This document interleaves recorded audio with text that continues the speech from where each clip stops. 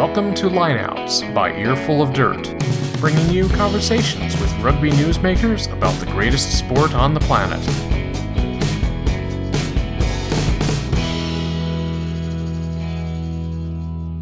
And we're live. Welcome to Earful of Dirt Lineouts. I've got head coach of the USA Rugby Eagles, Gary Gold, today. That's pretty awesome. Gary, pleasure to talk to you again. And, to give the American rugby fan your full story. And then thank you very much for having me. Yeah, it's good to be on with you guys. And then we'll talk a bit about the Eagles and integration with the new high-performance systems that are coming online in the U.S. So you're from Cape Town, South Africa. So what was it like growing up there? And then, Cape Town's a very large city, so what specific area within Cape Town? Yeah, so I'm, as you say, I'm from Cape Town. I went to school here. It's a great place, a great part of the world. Obviously, I grew up in a very different South Africa to what it is today. Sadly, it was in my earlier days, it was an apartheid-driven South Africa. So my parents were pretty strong activists against the apartheid regime. So got to grow up realizing at a stage that our country wasn't exactly a shining light in the world, and but then got to spend my teenage years and my early adolescence years seeing Mr. Mandela come out of jail and obviously then become president of the country, and that was an amazing turnaround. So yeah, it's been a great lifestyle, and Cape Town is. I think we'll always be home. When I'm finished with the Eagles job, then that's where we'll probably head back and settle. But who knows? Who knows? You never know. How many sports did you play growing up? When did rugby become your focus? Interestingly enough, at junior school, the junior school I attended didn't have rugby. So I played soccer. I played a lot of cricket. And then, used to do a little bit of running and played a lot of squash. And early days started playing a bit of golf. So, we're very lucky because it's a sunshine country. So, we were very outdoorsy and played loads of different sports. And it's interesting now speaking to a lot of the guys in our field at the moment about youth development. And a lot of stuff that we talk about is that kids today should be playing multi-sports, allow them to catch and pass and throw and tackle, hit a baseball or, hit a puck on the ice, develop their all-round motor skills. So I don't think it really happens that much anymore. I think kids become specialized at a younger age. And but when you see the demands of when you see the demands of sports like golf and stuff, you understand why that happens. So, but yeah, it was a great lifestyle. We played loads of different sports. Talking about multi-sport athletes, we keep looking, you said specialization at an early age. We keep look at every year when they have the NFL draft, which is probably one of the pinnacle sports in this country, is that usually the top picks, the majority of the top picks in the draft were multi-sport athletes until, high school. And still most of them were multi-sport athletes in high school, which is, different for, other sports, maybe baseball and basketball, where those guys specialize from, 10, 12 years old. Yeah. So. Yeah. No, it is interesting that they, that there is such an emphasis on that. But again, the demands of professional sports today, and as you spoke about now, the challenges of being able to make the draft and how few people really in the bigger picture actually do make the draft. You can understand why, the emphasis is on specialization at such an early age.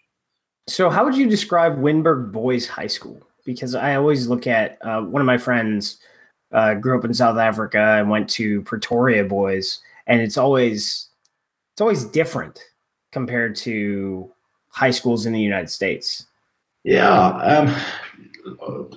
As you say, my school is Wynberg Boys, which is just down the local suburb from where I used to live. It was, it's the second oldest school in the country. So we had a huge amount of traditions at the school. I would say it was probably slightly colonial background. The schooling system was based on the English schooling system from the English settlers that came to South Africa in the 1820s. And it was a good environment. I mean, it was as I say, back in those days, it was still quite old school in as much as the fact that it was quite an authoritarian environment. Very strict, lots of rules, and having to have your blazer done up permanently, and which side of the corridor you walk on, etc., etc.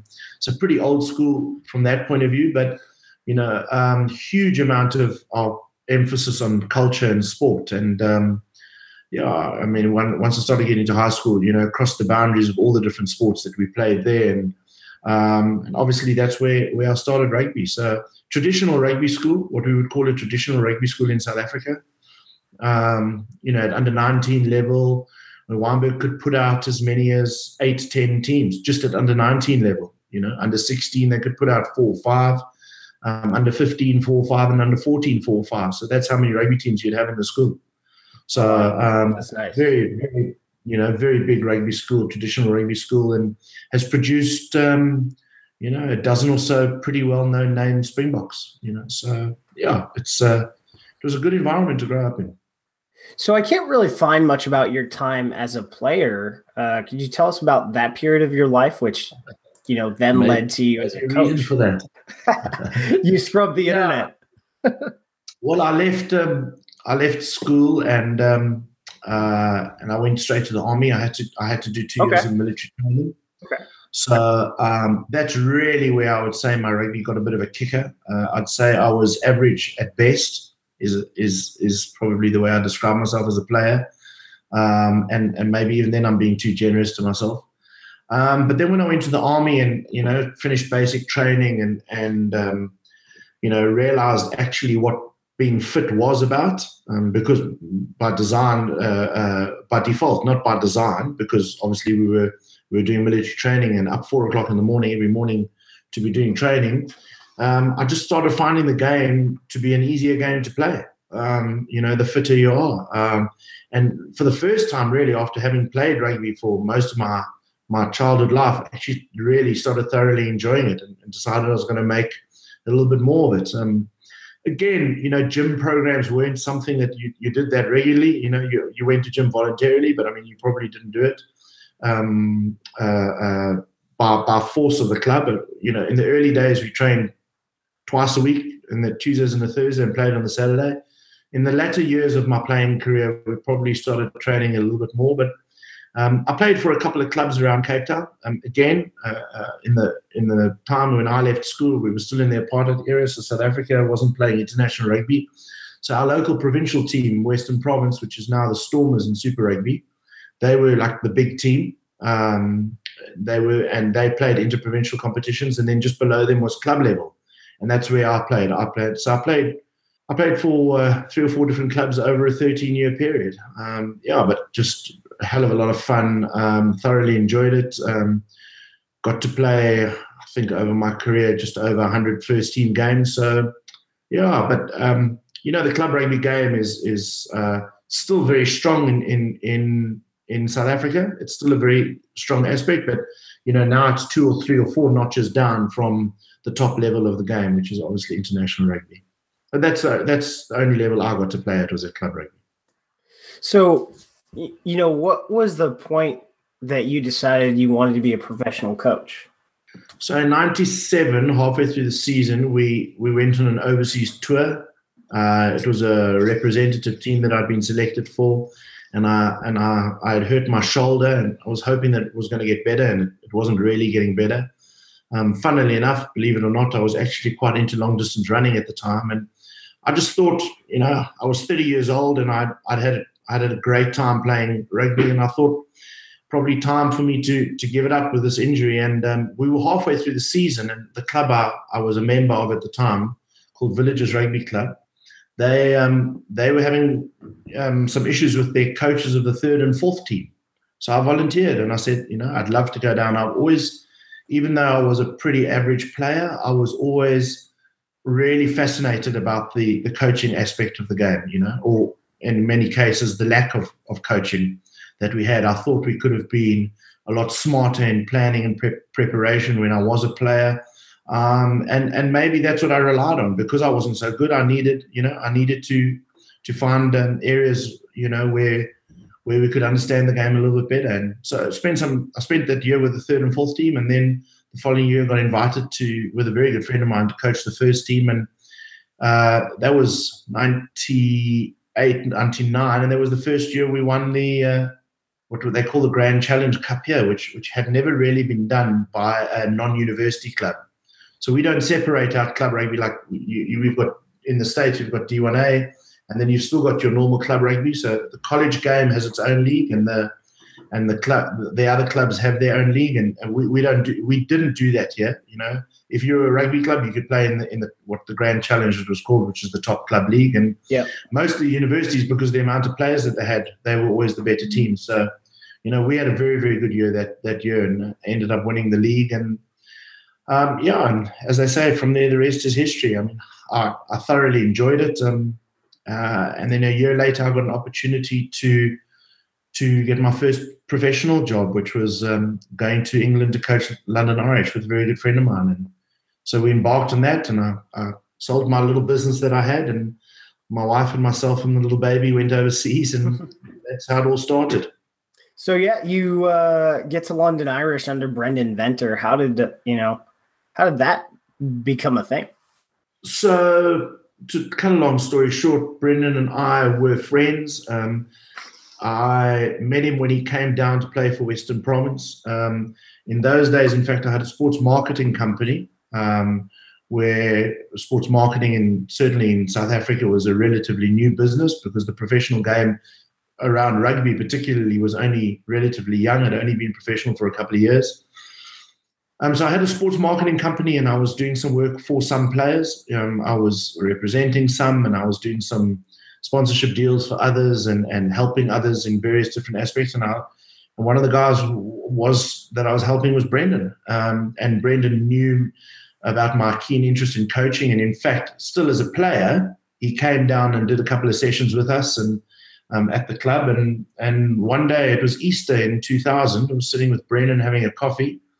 And he said to me he needed a coach to go overseas with him, but somebody who had the ability to go and work in the UK. And I said, well, I've got the ability to work in the UK. My grandparents were British. So, and that's how then he said, perfect. And, later that day, I got the old fax of the contract come through, and that was how it was started. But it was an amazing beginning to a professional career. I mean, I don't think I could ever have wished to be any better way. I mean, Brendan went in there as the player coach.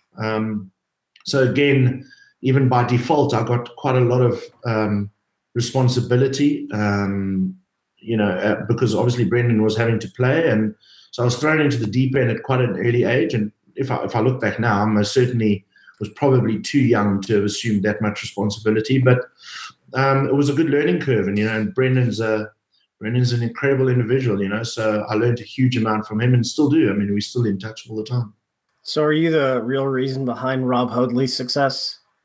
No, far from it. Brendan probably is, but no, definitely not. I'm not the reason for Hoad's success.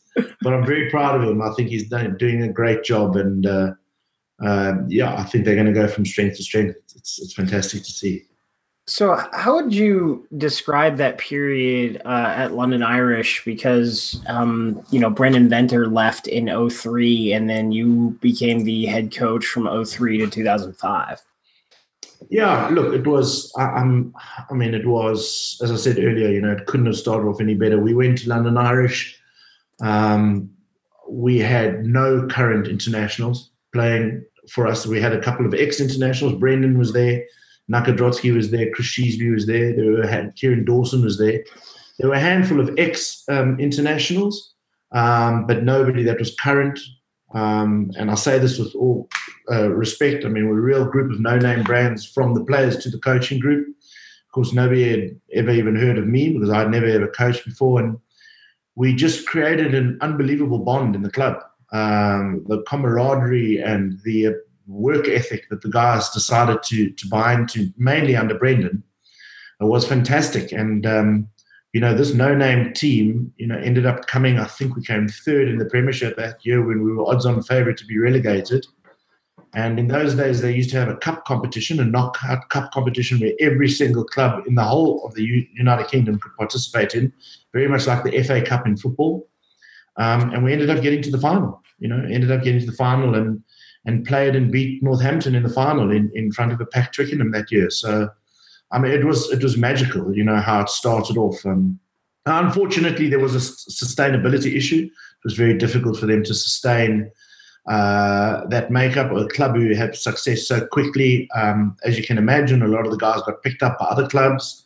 And London Irish wasn't an incredibly wealthy club. I mean, they couldn't offer silly contracts. And a couple of years later, it unfortunately things just became a bit tougher. But it was a great learning curve in the history of the club. And a few years later, under one of the guys who we actually appointed as an academy manager, London Irish got to a Premiership final again and only lost by a point to Leicester. So they're having their tough times now, but they'll be a club who'll come back. And they've got great people there involved in the club. But it was an amazing time. And then when Brendan did go back, he went back a bit prematurely. He's a doctor by medical practice, and he went back to Cape Town. And I look back at it now, and as I say, I mean, I definitely think I got the job too early. It was a huge task, at whatever I was, 34, 30, 33 or 34 years old, 2 years into being a pro coach and already a head coach of a Premiership team. It was a huge learning curve, but I'm very grateful for the opportunity that I got, and you learn a lot in adversity, and it was a brilliant time in my life. Yeah. So you then returned to South Africa, and you coached Western Province first as forwards coach and then as head coach. How are those structures different compared to when you were at Irish? They were different. I think the game off the field in the UK had evolved really well. The structures that were put into place about the governance of the game, the formation of an organisation called the PRL, which governs the Premiership, the advent of the academies and bringing academy players through was a very good system, and something that wasn't really around in South Africa at the time of going back. The South African model in those days was just, there's so much talent. There's just so many very good rugby players. So, look, it was a huge honour to be able to go back to Western Province. I mean, that was obviously Cape Town, where I grew up. It was the team I grew up supporting. Still a team I've got a very soft spot for, which is the Stormers in Western Province. It was a wonderful opportunity, but it was tough times. I mean, South African teams were coming to terms with professionalism, coming to terms with understanding how to run professionalism, and times were tight and they were difficult, because all the demands were out at the moment now that we had to pay professional rugby players, but didn't necessarily have a model to sustain that in terms of being able to afford that. So it was tough times in those days, and but it was there were a good couple of years. I mean, I think I was with the Stormers in Western Province for about 5 or 6 years, and we had some very good times as well. We had a couple of seasons in Super Rugby where we did particularly well and got to some playoffs. So, it was a good time. From there, you jumped to the Springbok staff as forwards coach under Peter de Villiers. You guys beat the Lions 2-1 when they toured South Africa. You won a Tri-Nations championship. How was that? And then specifically to that period, how do you coach and train international props? Yeah, look, again, Aaron, I must be very honest here. Sometimes as a coach or in life, you get a bit of luck, and sometimes you get some tough times, and I think I've had them all. But to have been appointed to Peter's coaching staff in 2008, was a real privilege. I mean, to be able to coach the Springboks. I understand as well that we took over the Springboks straight after they won the World Cup in 2007. So we were inheriting a team who couldn't really do very much better than win a World Cup.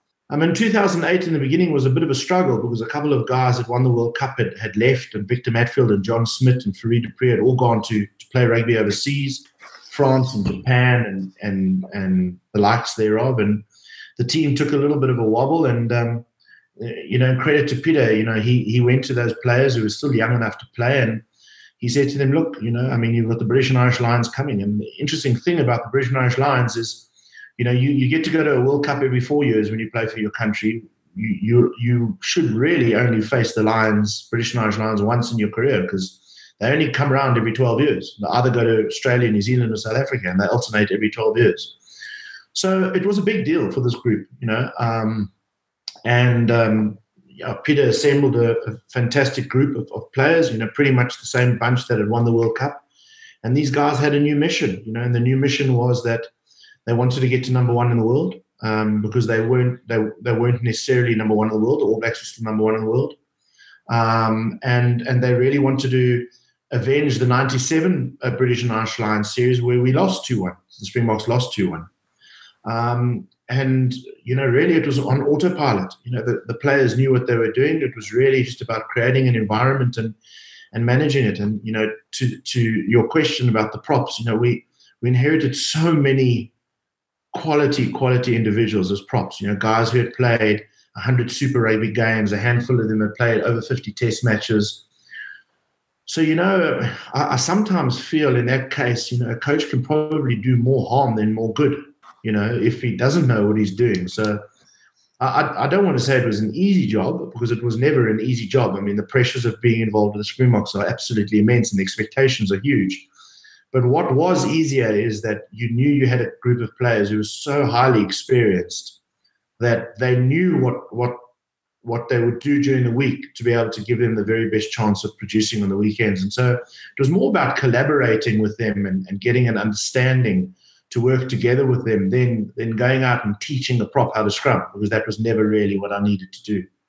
But it was a huge privilege. And, as you say, winning the Tri-Nations and beating the British Irish Lions in 2009 and then being voted Team of the Year by the IRB was a big year for us. The time of the Springboks, there were some incredible milestones that the group were able to achieve.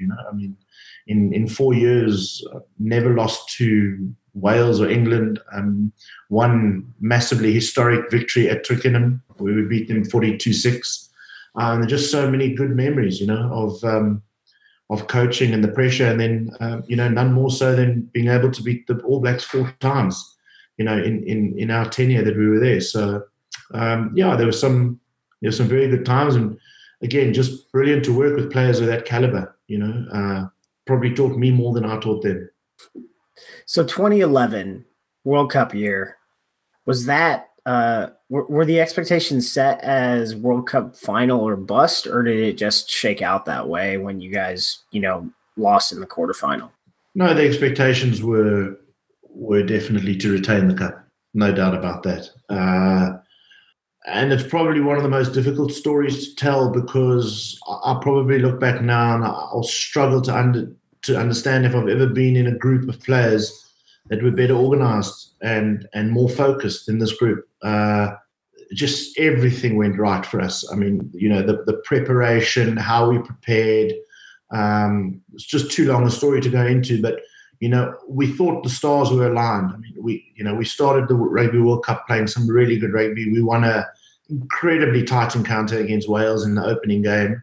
Ironically enough, if we had lost that game, we very well may have gone on to win the World Cup, because we would have been drawn in a different pool. But we won all our pool games, some unbelievably tough fixtures. I mean, we played a very, very good Samoan team and beat them. Some runaway victories against a couple of other guys, but we were dominant. I mean, we dominated that pool and did really, really well. And never in our wildest dreams did we think that we would come up short. Played really well against Australia, and for whatever the reasons are, unfortunately, we just didn't come out on the right side of the scoreboard, and it was devastating. I mean, I've never been in a place where I've just seen so many grown men crying, and it was, I thought we had done, more than enough to at least have qualified through to get through to the finals. And in many ways, I feel very, very confident that we would have drawn the All Blacks in the semi-final, and I feel very confident we would have been able to win that. So it wasn't to be, and that's life, and that's one of the downsides of coaching. Unfortunately, you have your great days, but you have your very, very, very disappointing days, and none more so than that day. So the next part of your career, it really highlights what I've liked about your resume is that you've chosen hard jobs continuously. You take over Newcastle and they just miss staying in the Premiership. How was that experience at Newcastle? Yeah, again, in context, I think you need to understand in context that I had talks with Bath whilst we were still at the World Cup. And win, lose or draw the World Cup, we knew that we weren't going to continue. Our contracts weren't renewed, and we knew that was the case. So there was no drama with that whatsoever. So I had been approached by Bath and had pretty convincing talks, even over the period of time over the World Cup, to start the following summer at Bath. And so when the World Cup finished, which was end of October, got home and spent some time with the family in November, December. You then start getting a bit itchy and knowing full well that we're going to move to England and going to start in Bath in the summer. I got this phone call in the middle of January saying, look, Newcastle are 9 points clear at the bottom of the table, and they need some help. And I just thought, well, what a fantastic way to get back into the Premiership. It had been nearly 10 years since I'd been there, and go and help a club. In many ways, not really that much expectations because people thought they were going to get relegated in any case. And we had a wonderful run. We had a fantastic run. We closed the points difference down by 9 points and ended up, only going down on points difference to Wasps, who we actually, ironically enough, in the last game of the season beat away from home. So it was a great experience. Again, maybe made easier by me, the fact that I knew I was going to go to Bath.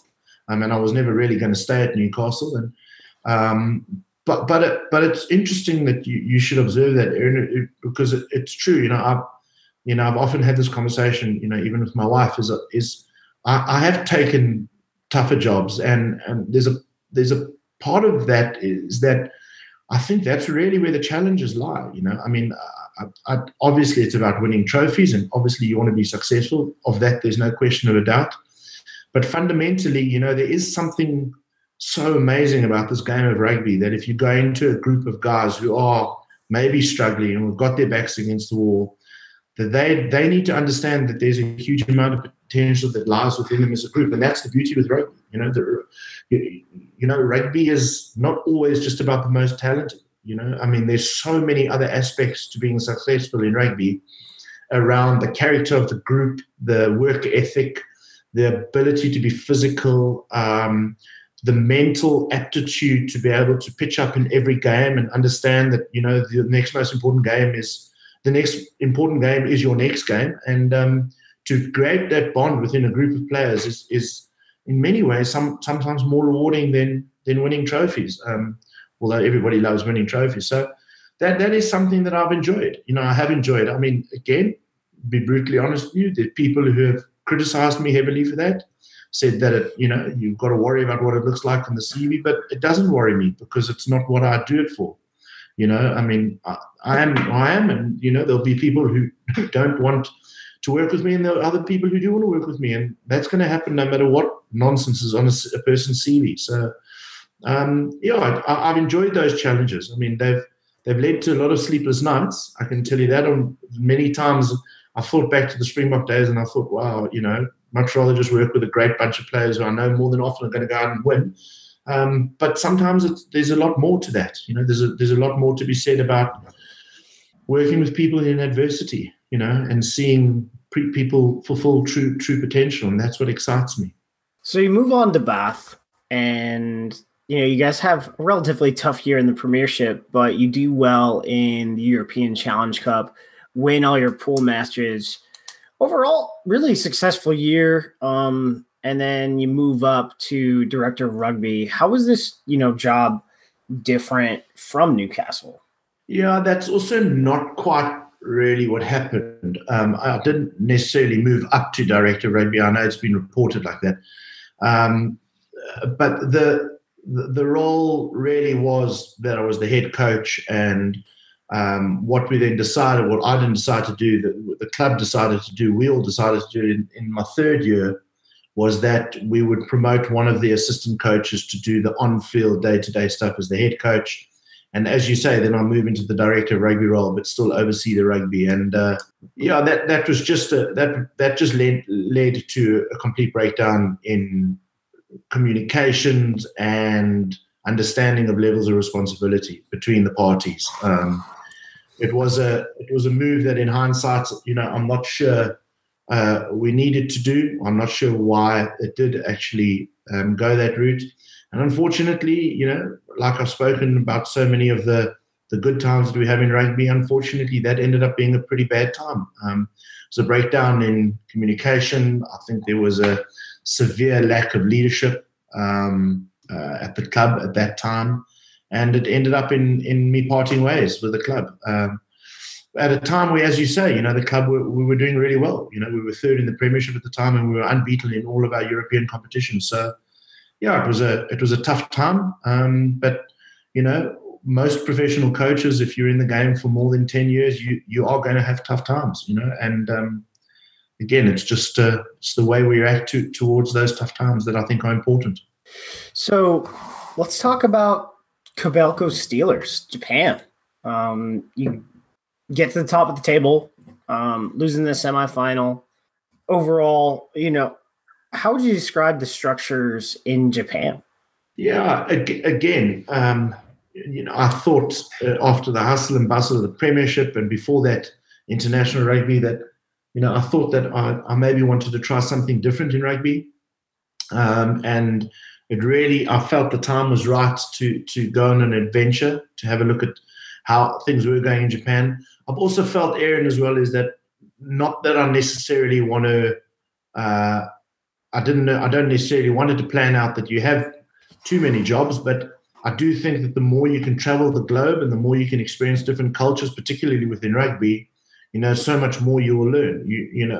The way Japanese players will have to adhere to the game will be different to maybe the way New Zealanders or Australians or English guys adhere to the game. So, and I feel I was right. I feel there was a huge amount of learning. So it was at a time that they were really putting in an effort in the professional game, and the structures were really, really good. I mean, there were 2 pools of 8, and everybody plays each other during the course of the season. As you say, the Steelers, Kobe Steelers, were a pretty good club in the late 80s, but had been near misses for a number of years. And one of the things that they asked me, or they tasked me with doing, is when I got in there is to see if we can get them back to to being a top 4 club again. And as you say, I mean, it's one of those leagues where you, very similar to the Premiership, where you have a table, the log points, and then you play in a final. The top teams play off in a final, and it was amazing that we ended up top of the league that year. So that in and of itself was a fantastic accomplishment. And if I'm honest with you, I probably think, if I look back at that now, that probably also was our undoing, because I think the guys worked so hard to top the league. We then ended up playing Yamaha, who we had played 2 weeks before and beaten by 40 points. And I just think the focus wasn't there, for whatever the reasons were. It was a bad day at the office, and we got well beaten that day in the semi-finals. And I think that, the guys were still, euphoric about the fact that they'd won the league, but that didn't really mean anything when you go into playoffs, as you well know. So it was the start of a good thing, I thought, and I planned to be there for a good couple of years, and then obviously got approached to go back to the Sharks. So that was certainly something that wasn't in the plan at the time. So I was sad to leave Japan. It was a great experience, and I must say, I recommend to everybody, if you can get to the Rugby World Cup next year, it's a great country to go to. So you take over Sharks with limited time. What I read, you had like 3 or 4 weeks with the team before Super Rugby started. Did that impact what you were going to do with the team, and because you guys improved in your second seasons in Super Rugby and the Currie Cup. Yeah, sure. I mean, I don't even think it was 3 weeks. I mean, I literally flew in from Japan and I met the guys at the airport. They were flying out to Toulon to play a preseason game against Toulon in France. And then the Super Rugby started a week later. I mean, I don't for 1 second say that anything that the guys did in the preseason was wrong. Please don't. I'm not saying that at all. I mean, I wasn't there, but it was a difficult time. It was a difficult time. Jake White was there the year before me. He left on difficult circumstances. There was a little bit of turmoil in the camp within the boys for whatever the reasons are. And it was a tough gig to start. I mean, 2 weeks later, we started playing our first game. I think we played the Cheetahs in the first game at home.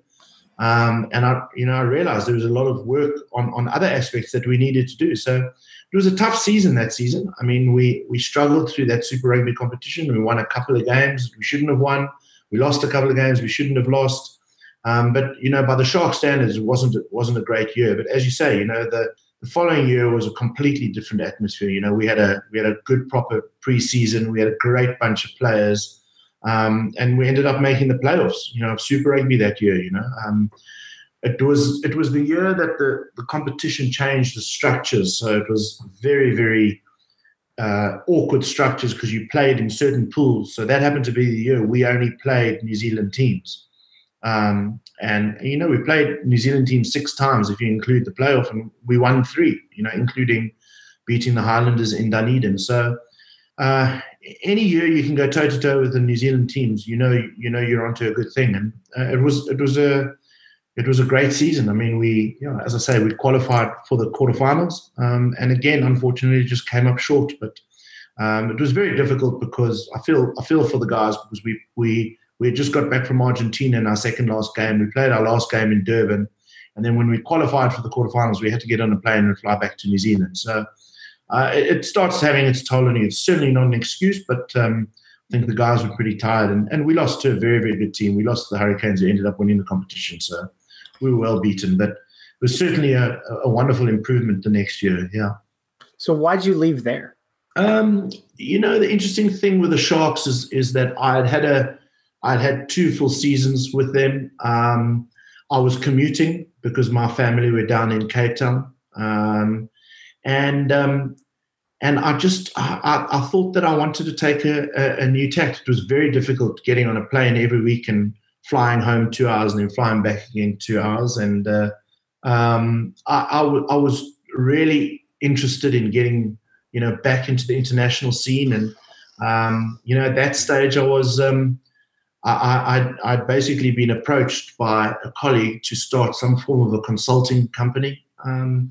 That's when the Worcester opportunity came up. They didn't necessarily want me to go there in a full-time capacity, but, to go there and help them because they were struggling again. And, I certainly think I learned a lot of lessons from the Newcastle experience and, then got the opportunity to go back to Newcastle. And, this time, we were able to make up the deficit, and interestingly enough, it ended up being, I think it was 7 or 8 points clear from the bottom of the table. So that was a great experience, and I wasn't supposed to stay on there. That was never really the plan. I was just to try and help them stable for relegation, which we did do that. And what happens when you build in those relationships? You become so fond of people, and the management at the club at Worcester was so great and very kind to me, and they said, "Oh, please, would I stay on for the following year?" And then I did stay on, and then the American opportunity came around. So again, I prematurely left, which is not ideal, but that's where I find myself now. Now I'm well entrenched in the US of A. So let's talk. You said established consultancy. You've I don't know when you launched this, but you have a compendium online of training videos, coaching videos called Rugby IQ. Mm-hmm. When did you launch that? So Rugby IQ, we must have launched in 2008, I believe. Oh wow! About there. I wish I'd found it like 3 years ago. Yeah. So, and that was a fun venture. I did it with two great mates of mine, two guys I played with and coached a little bit, two scrum halves actually. One of them lives in the States now. He lives in LA. And the other one, the other friend of mine, was a strength and conditioning coach for the Springboks, actually under Jake White. And they're just very passionate rugby guys, as we all were. And we just decided, we between the three of us, at some stage or another, you get contacted by young coaches, high school coaches, club coaches who are wanting to learn a little bit more about how things are done. And so we decided that we'd put, as you say, this compendium of drills together. And we did everything from very basic passing skills to a clean-out drill to a tackling technique to we then launched some plays and some exercises, and it just grew and grew and grew from there. And eventually it became quite a difficult business initially because it was a subscriber-based business, and it wasn't really sustainable to keep the business. And then Greg Commons was his name. He took over the business, and he's changed the format because it's now obviously it's open source, and now you can see you can see the videos for free. But it's a fun thing to do. It was a great thing to do. It was lots of hours of filming and in the hot sun, but very rewarding. And it's great to know that you can play a very small part in something that I hope helps coaches and players in terms of developing themselves going forward. So sort of to touch back on the Worcester job, you got a lot of praise for the foundation you were able to set in the 18 months you were there. But the Eagles job, what made you apply for, to become our head coach? What was the process? Yeah, I don't know if I necessarily applied or if I was approached by my agent who said to me, was I interested in him maybe putting my name forward, and would I look at something like this? I didn't really think in the beginning too much about it. I knew a part of me at some stage was really keen to get back into international rugby. I love the pressures of international rugby. I like the challenges of it. The pressure levels are quite a lot more spiked, although there's a lot bigger gap between the games that you have. But it's a higher pressure situation. Again, I'm sure you appreciate it's a very different animal in as much as that it's not the week in and week out rigors of a premiership or a top 14 or Super Rugby. And your pool of players is hopefully a bigger pool of players that you're able to get to. And I suppose, Aaron, I'm going to say the same thing that everybody else says. Is that I just think there's so much potential in the USA, and I didn't especially have my sights set on another international job. I wasn't applying for another international job. There wasn't another one available. And I got a call one day and said, would I be interested in having a conversation with the guys? And we had the conversation, and then, as you say, the rest is history. Then I was very privileged to be offered the job, and I'm really excited to be doing it. I think there is a huge amount of potential. I think there's a lot of work to be done. We're certainly in the infancy of a lot of change at the moment, particularly with the advent of the MLR at the moment.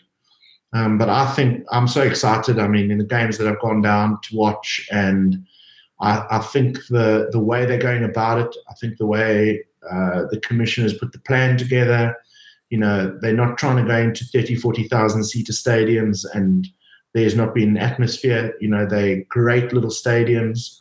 I find that the teams are really well coached. I've reached out and spent some time chatting to or conversing with all the coaches. I think they're all doing a fantastic job, and I think sooner than we know, we're gonna have a really, really quality product in our hands, and that's only going to help the national team. So I think there's a lot of work still to be done. I think we're a good couple of years away from starting to achieve, what I believe we can achieve. But I think it's exciting times, and I suppose this is very much like the venture of a Newcastle or a Bath or a Worcester, but maybe on steroids, where the opportunity is just so immense, and now that I've had so much time to travel the country, and I've been to university games, I've watched college teams, I've watched a couple of high school games, obviously watched a few MLR games, and it's amazing the passion that there is for the game. So if in a few short years this is a game that can be picked up and loved by a lot more Americans, then then we've got a real opportunity to do some great things on the world stage in a few years to come. You take over the reins of the squad in January at Chula Vista. How important do you think that was to American supporters? Because originally you were slated not to take over until, this June with your duties at Worcester. Like, that would have taken away, I did the math, and it was about a third of the games you would have had to build towards 2019. And you end up only missing 2. And, I having delved into your resume and the development of coaches and players, I was like, wow, okay, 2 games, that's not bad, because that's, it was less than 10% of the games that we'll have towards 2019. What do you mean missing 2 games? How do you mean? So Dave Hewitt coached the November tour, and you were originally right. You were originally slated to take over in June. Right. I'm with you. Are you talking about the November tests as well? Yes, that's right. Well, interestingly enough, I was with Worcester at the time, and I actually went over to Germany, spent some time with Dave and the other Dave and the coaching crew, and that's where I first got to meet the guys as well, because I thought it was important.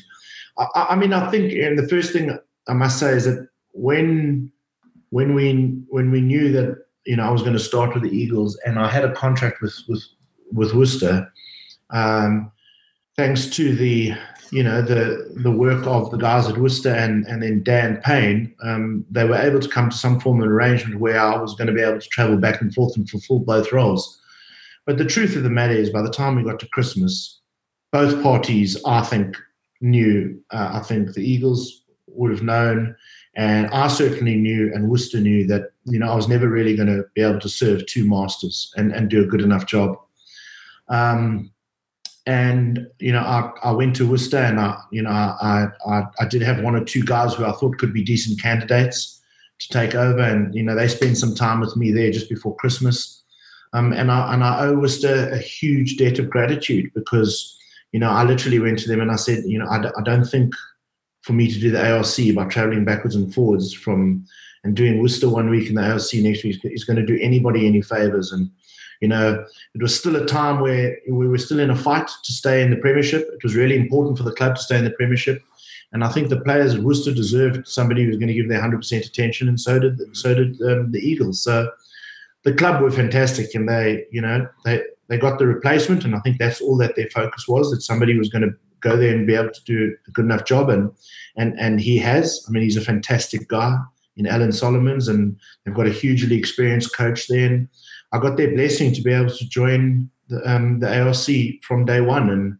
And answer your question, I think it's hugely important. I can't tell you how I think it would have, or how it would have gone, because I don't know, but it was a tough enough campaign being there 24/7.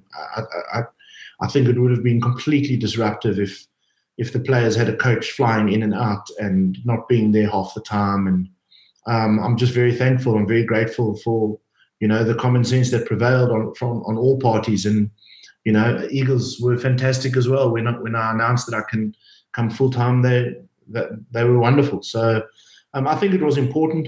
If I consider how much I've learned in those 6-7 weeks we were together, pretty intense period of time, tougher competition than people think it is, but huge amount of learning. And I think I can say we've taken our first step, certainly in the direction of the preparation for Rugby World Cup next year. That might have taken about 10 years off of your life if you had to commute between Worcester and wherever the Eagles were.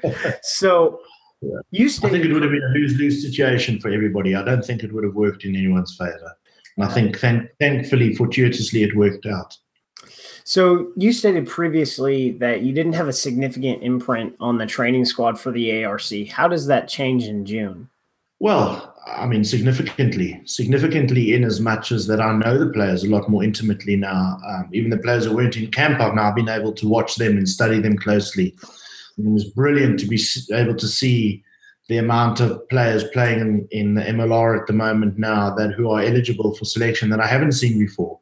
Again, I mentioned it earlier. I went to a handful of the playoff games for the D1A, to watch the collegiate rugby, and that was awesome to watch and get to see a couple of guys who are on the depth chart for the Eagles team, and get to understand them better. And I'm obviously have access to quite a lot of footage as well, so I've been rummaging through footage and watching the players a little bit more intimately, and so I feel like I've got a much better handle on the squad. I mean, I know the guys. I can have a conversation with them. I know how they play, and certainly the ones I've been able to watch a lot of, I've can form opinions on strengths and weaknesses and areas of opportunity as well where they can improve. So whilst I think the selection over the ARC was pretty good, and I think, the likes of Dave Hodges and those guys who knew what they were doing, Scotty and Sean and Greg all knew the players intimately. So,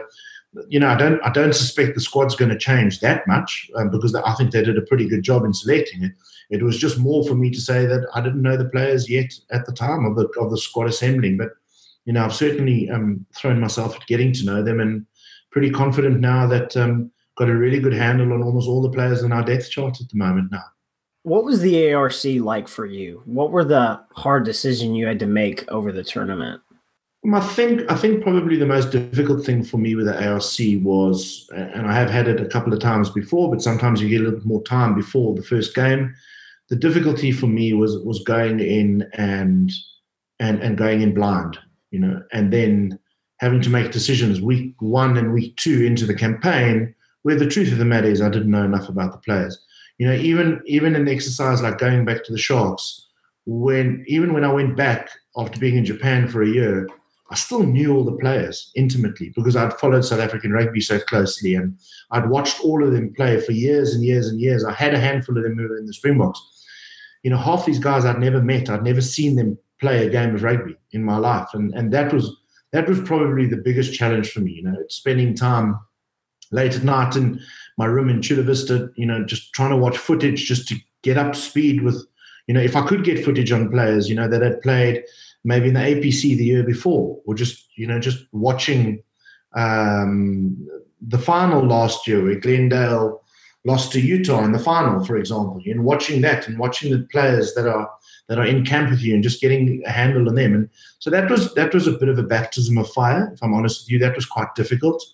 But it's amazing how much you pick up, when you're watching the games and you're studying the players, and you get to know them quite quickly. So I would say that was probably the biggest challenge. The other challenge was that logistically it was difficult because that's a tough time of the year, particularly the players playing in Europe are getting paid and they're getting professional contracts. It's very difficult for them to be away from their clubs for 5 weeks in a row. So you have to form relationships. And so a lot of players are coming in and a lot of players are leaving again. And that became very disruptive because as I was learning about a player, he was off again. Whether that was Blaine going back to Cardiff, or it was whoever the player was that was going back to his club. So that was pretty disruptive. I mean, when we flew down to South America to start the last 2 legs of our competition, pretty much were nearly 10 new guys in the squad. So it was learning it all over again. So, but I'm hoping, that is that's done and dusted now. And as I say, I've got a pretty good handle on the group of players. In fact, a very good handle on them. And that's one thing I won't have to stress about going forward. From Los Angeles to Montevideo, how do you see this tournament taking the Eagles in their development over time? Because I think that the agreement goes for 2 more years to where the teams stay the exact same. There's a couple of things about the competition that I think are really good. The one thing the ARC offers you that you don't get a lot in international rugby and other areas around the globe is being in camp together for 5 or 6 weeks consecutively is hard work. I mean, it's really, really hard work. I mean, you're asking young guys to be away from their families, newborn children.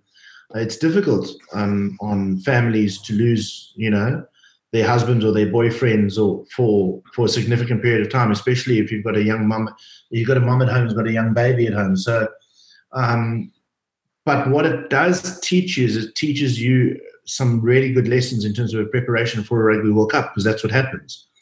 And I've seen it before. I've seen teams who, just traditional teams, teams like France, for example. I'll give you France as an example. I mean, France will go on a 3-match tour now. I think they go down to New Zealand. They'll be away for 3 weeks, and then they'll come back, and then they'll play 2 or 3 tests in November, and then they'll play the Six Nations. And the Six Nations have got 2 breaks between it. So you play 2 weeks, and then you have a break, and then you play another 2 weeks, and then you're pretty much at home. You don't get to travel. You don't stay in the team hotels together. So really, when you look at a 4-year cycle, the longest period of time the French team are going to be away is when they go to France, when they go to Japan next year for the Rugby World Cup. And that's a conditioning program. That's something that a lot of teams are not used to. So that's one big advantage that we get as a group. We get to understand the rigors of travel and touring and being away and having to accommodate that. I think teams like Argentina are continually improving, and they're a tough challenge. Uruguay are an improving team. I mean, they've obviously just qualified for the Rugby World Cup now. And we know that Canada maybe aren't going through their best period of time at the moment now in the 15s, but they are going to improve. They've got great resources. They've got a great under-20s program. They've got a fantastic sevens program. And we know that they're going to be a force to be reckoned with. And it just seems now, if you see with Dan's appointment to the Americas and the influence that a guy like Gus Pichot is having at World Rugby, World Rugby are really starting to put a lot of emphasis into the Americas, and understanding and growing the game here in North and South America. So, I think at this period of time, it's a great competition. I mean, it asks a lot of questions. The USA a couple of years ago lost to Brazil and lost to Uruguay on the road. So they're not easy places to go to. Culturally, it's very different. The Latino crowds are very, very passionate, and they're very hostile, and that's all good for the learning. It's all good for the learning. So, yeah, it's a good competition. What I would say is, complemented to that competition, what we do need is we need more rigorous test matches, playing against more teams in the top 10 of the world, and that's going to be one of the easier ways for us to improve. I mean, we will struggle at the moment against top 10 teams, but that's good. That's a good thing. That we'll learn fast when that happens. So, going away from the Eagles specifically, so what is your influence on the age grade structure when it comes to U18s and U20s? Hasn't been very much to date, but it will be. So, for example, the U20s assemble in Houston the week that we're there. I'm hoping that, we're going to have, well, I'm not hoping, we are going to have a lot of collaboration with their coaching staff and their coaches. Certainly from our point of view, we will most definitely be sharing all our information with them and offering them any help and assistance we can get.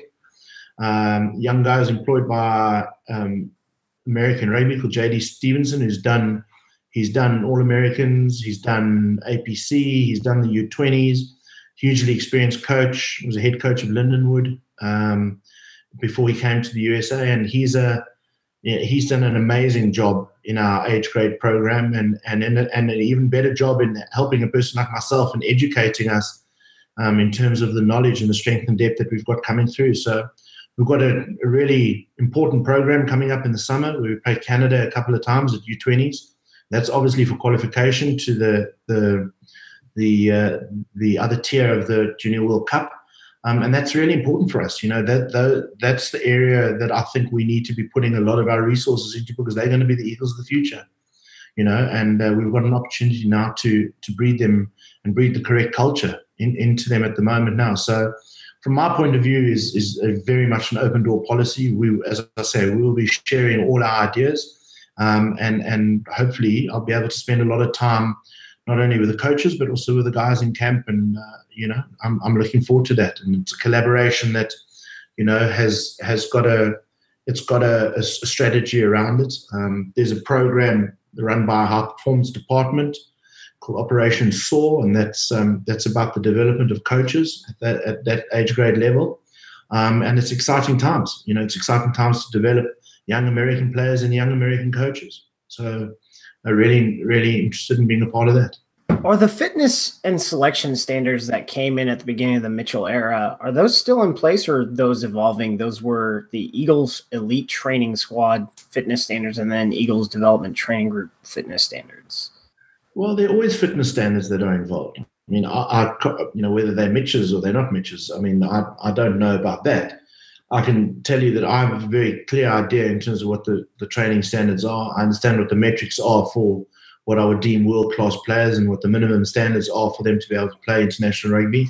And those standards are still in place. I mean, I can't comment to, what was put in before me. And, I certainly, from my point of view, brought in a clean slate and have a very clear understanding in terms of what the standards are.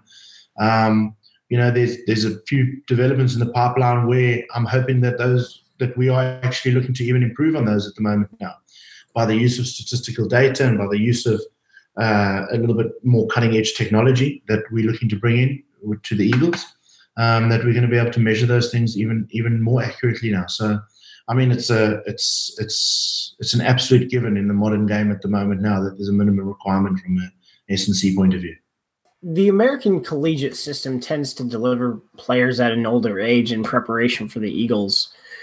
How do you see yourself working with the collegiate development pipeline so that athletes are more ready at 22, 23. Although I think, for the most part, the Marcus Smiths of the world are the special ones. The Owen Farrells of the world are the special ones. The Maro Itogis are the special ones. And even if we go back, James Haskell's a special one. A lot of these guys are still breaking into the premiership at 21, 22. Yeah, look, I mean, you can't be all things to everybody in the beginning. We need to systematically start an approach. I think there is a good relationship with an understanding of the collegiate game at the moment. There's a good understanding in terms of the depth that's coming through. There's a strong relationship with JD and monitoring of those players. As I say, it's new technology that we're looking to bring in at the moment that's going to help us assess and monitor those players. And, let it be our biggest problem that we've got, hundreds of thousands of players that we need to monitor. If that's our biggest problem, that's not much of a problem in my eyes, So, I mean, we want to expand the game as much as we possibly can. And, what better way than getting it through the high school program and the college program? So we certainly do have systems in place where we monitor those guys and where we hopefully look at the standards that we're setting and we're trying to deliver on from our side. But it starts with the coach development programs. It starts with educational programs in terms of what is the minimum expectation if you're going to play U20 at Eagles level. And, that's part and parcel of the work in progress that we're putting together to build these relationships between all the colleges and USA Rugby. But I say we're not going to get it right overnight. I mean, all we can do is just continue on the levels of communication. But the big thing is around the development of coaches as well. Coaches to be able to ultimately deliver a program at that level where you can have a confidence that at a college level, the players are definitely getting coached well enough that, when they do step up, whether that's at a U20 level or whether that's at international rugby or even major league rugby, that they're able to, they're coached well enough to be able to play the game. And that's how you're going to unearth the special ones that you were talking about, once we go through their program. So since the ARC ended, you've gone on a survey of top rugby in the U.S. with, collegiate rugby. You went to D1A games in the first round and you've been to MLR games. Is the quality right now at an acceptable standard, or how much do you think you need to, pump up with some go juice to help out coach development and player development so that we can get to where we need to go? I'll say, I think the level of the coaching of the MLR is pretty impressive. I was impressed. I am impressed with, I can see the guys are coached. We do need a pump up though at levels below that. In my opinion, I think we need to fast track the skill development of our players, skill development around the decision-making aspects of rugby and the skill elements of rugby. So your basic skill elements of your catching, your passing, but catching and passing in traffic and where you've got to make decisions and you've got to execute those decisions under pressure. Collision skills are something that are critically important as well. I don't think they're well enough honed yet, and I don't think we're well enough coached. I think there's a lot of intent, but I think that the skills aren't that good. And I think we're quite a way off, if I'm honest with you. I think we've got a long way to go in terms of our skill development program. But as I said to you, we've got to do everything we can to upskill the coaches as quickly as possible, because the more we upskill the coaches as quickly as we can and they can resonate out into the community and they start preaching the word and they're coaching it in the correct way, then there'll be an uptake. It'll be something that you'll get quite a quick uptake. Particularly if they're doing it a lot and there's a lot of time spent on skill acquisitions and all the elements around that. So it's not an easy task, and there's no magic wand. I mean, we can't wave it and hope that things going to get become right overnight. But I do think we do need to give it a bit of a shot in the arm and try and fast track this program. And I believe that's the reason why there's the advent from our high performance team of this project SOAR, of this operation SOAR, because it is an operation to go out there and strategically drive the coach development program as quickly as we possibly can. With MLR Academy starting, how do you see those integrating into age grade selection structures with collegiate programs? Do you see the model for selectors changing, or is the collegiate model going to evolve and partner with academies? Yeah, I don't know how that's going to work. I can't comment to that because I can't come along now and say institutionally they must change what they're doing from a collegiate point of view. I don't know the answer to that. I don't think there needs to be a change. I think there needs to be a collaboration, and I think if you're going to put a academy structure together, then that is the route to go. Now, whether you do that under the collegiate program, whether you do that under the MLR program, or you do that under both, I think it's critically important to do that. I think the collegiate game is a successful competition. It runs well. I think if they could develop an academy system, each one of those D1A colleges, and the MLR teams could do the same thing, I think it could fast track the game incredibly quickly. I don't think that the one should operate exclusively to the other. I don't see why it needs to happen. And again, I don't necessarily see that there has to be hundreds and hundreds of numbers in the academy. I mean, certainly in the early 2000s when I was around at the advent of the academy program in the UK, and they started, each premiership club had 25 players, and it wasn't sustainable at the time.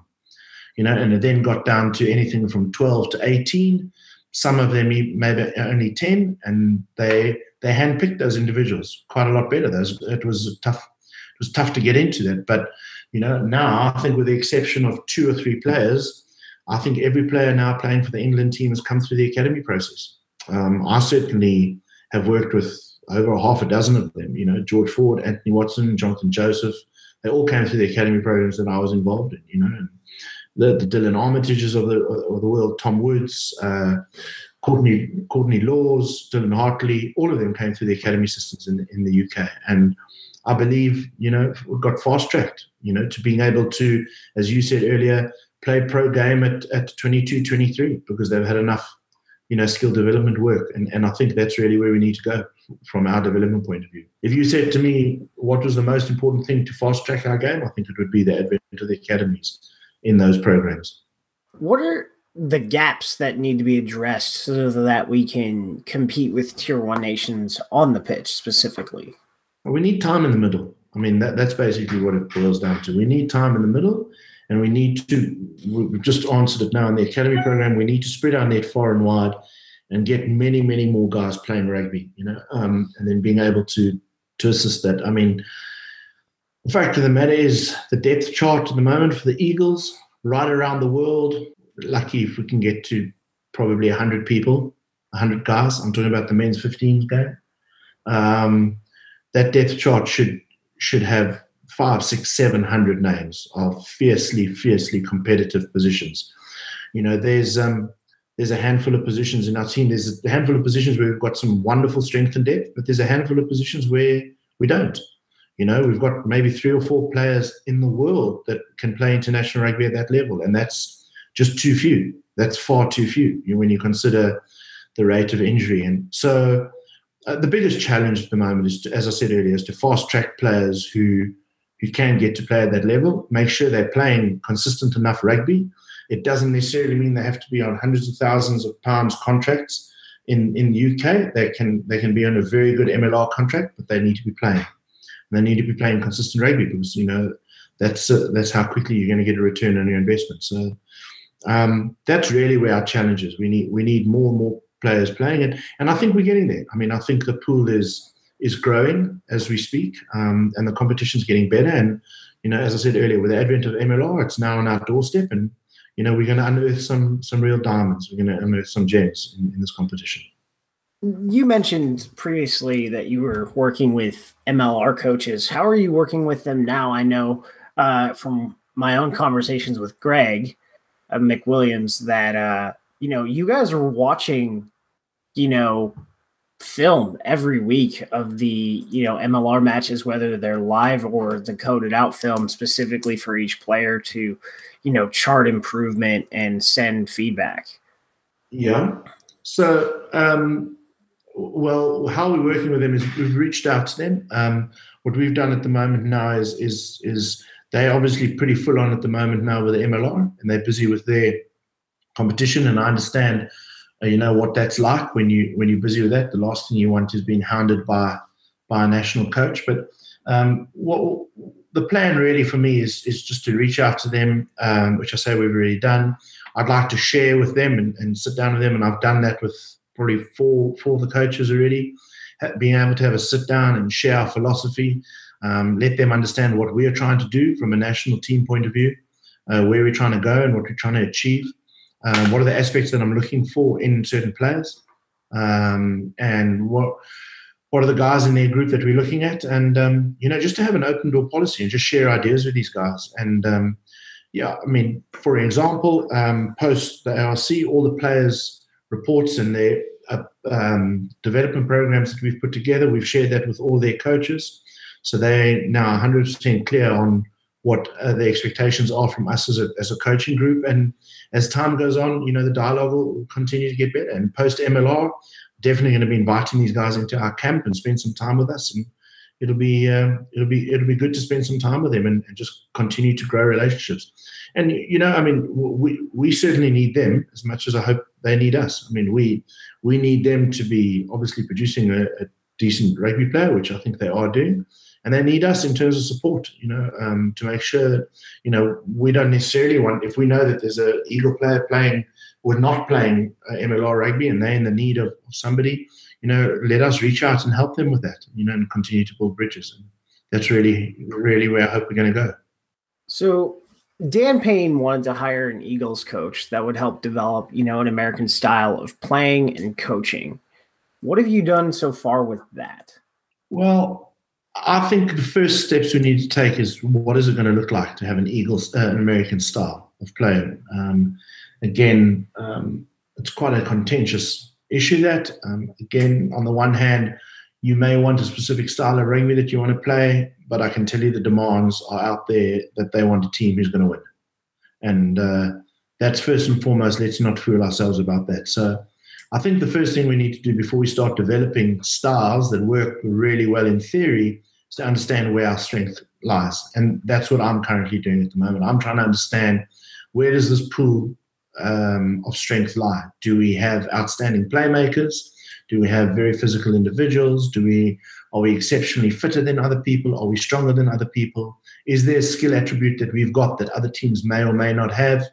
And we're working through that at the moment. And the bottom line is, you're going to have to, I think you have to develop your plan around where your strength lies. You can't have this vision to want to play in one way and then not select people who can play like that. So I think that's where our first step is. I mean, I think more about the Eagles way and the way we want to build an American game is more about what it's going to look like as a professional athlete and the character of the individuals that we want involved in the group.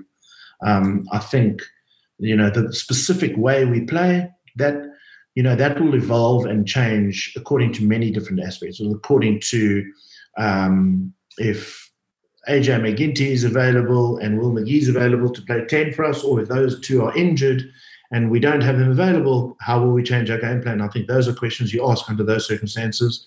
I think if we're playing against a team like Georgia, who've got a very, very strong pack versus somebody else who have got better attacking game and their backs are better, we'll adapt the game according to that. And I think that's it. That in many ways is one of the areas that I'd like us to try and understand. That is, the best teams in the world are the teams who are able to adapt their game. I mean, if I were to say to you, what is the Irish way of playing? I mean, the Irish have played in many, many different ways. They do have a wonderful running game, and they've got a great attacking game, make no question of a doubt about that. And they've got the players who can play that game as well. But, if you're going to Aviva or you're stuck in Dublin and it's absolutely chucking it down with rain, believe me, they've got an ability to play a different type of game. So I think first and foremost, just understand where our strengths lie, and then, over a period of time, we start coordinating a game. But the bottom line is we got to win more than we lose, and that's what the expectations of the American public are. Going into the 2019 warm-up, if you had a blank slate, who are some of the opponents you'd want to schedule to prepare the Eagles? I would definitely want to play against any of the top 10 teams in the world. I mean, I know, there'll definitely be a challenge if we were to play, the top 3 or 4 teams. If we play the All Blacks, we play Ireland, we play England right now, we play South Africa or Australia, it's going to be a tough task. I mean, there's no question of a doubt about that. There will be some big questions that are asked, but, we'll learn from it. We'll know where the gaps lie. We'll know where we've got to go. In saying that, I think it's quite clear that, we certainly are, a little bit behind the blackboard in certain areas. And I don't think our set piece functions well enough at the moment for us to play against those teams and be competitive. Our breakdown skills certainly need to improve a lot. And I think, as I said earlier on, our decision-making abilities need to improve from a playing point of view. So, there's a lot of stuff that we need to look at to improve. But, I'd like to be playing a handful of the teams, maybe ranked between 5 and 10 in the world, and see how quickly we can adapt. Final question before we get out of here. So, I mean, I've always looked at MLR and, it's finally here now. And I'm sort of thinking, well, it's actually going to have an impact this year. But I always looked at it, the real impact of what MLR will be is after 2 full seasons. So what kind of impact Major League Rugby will have on 2019, do you think? I'd really like to believe that it'll have a big impact. I would like to believe that. I believe that this year is going to be a year of a lot of teething problems. I think there's going to be some issues where there'll be immediate improvements. No question of a doubt about that. I think the advent of a couple more teams will mean we'll spread the net far and wide.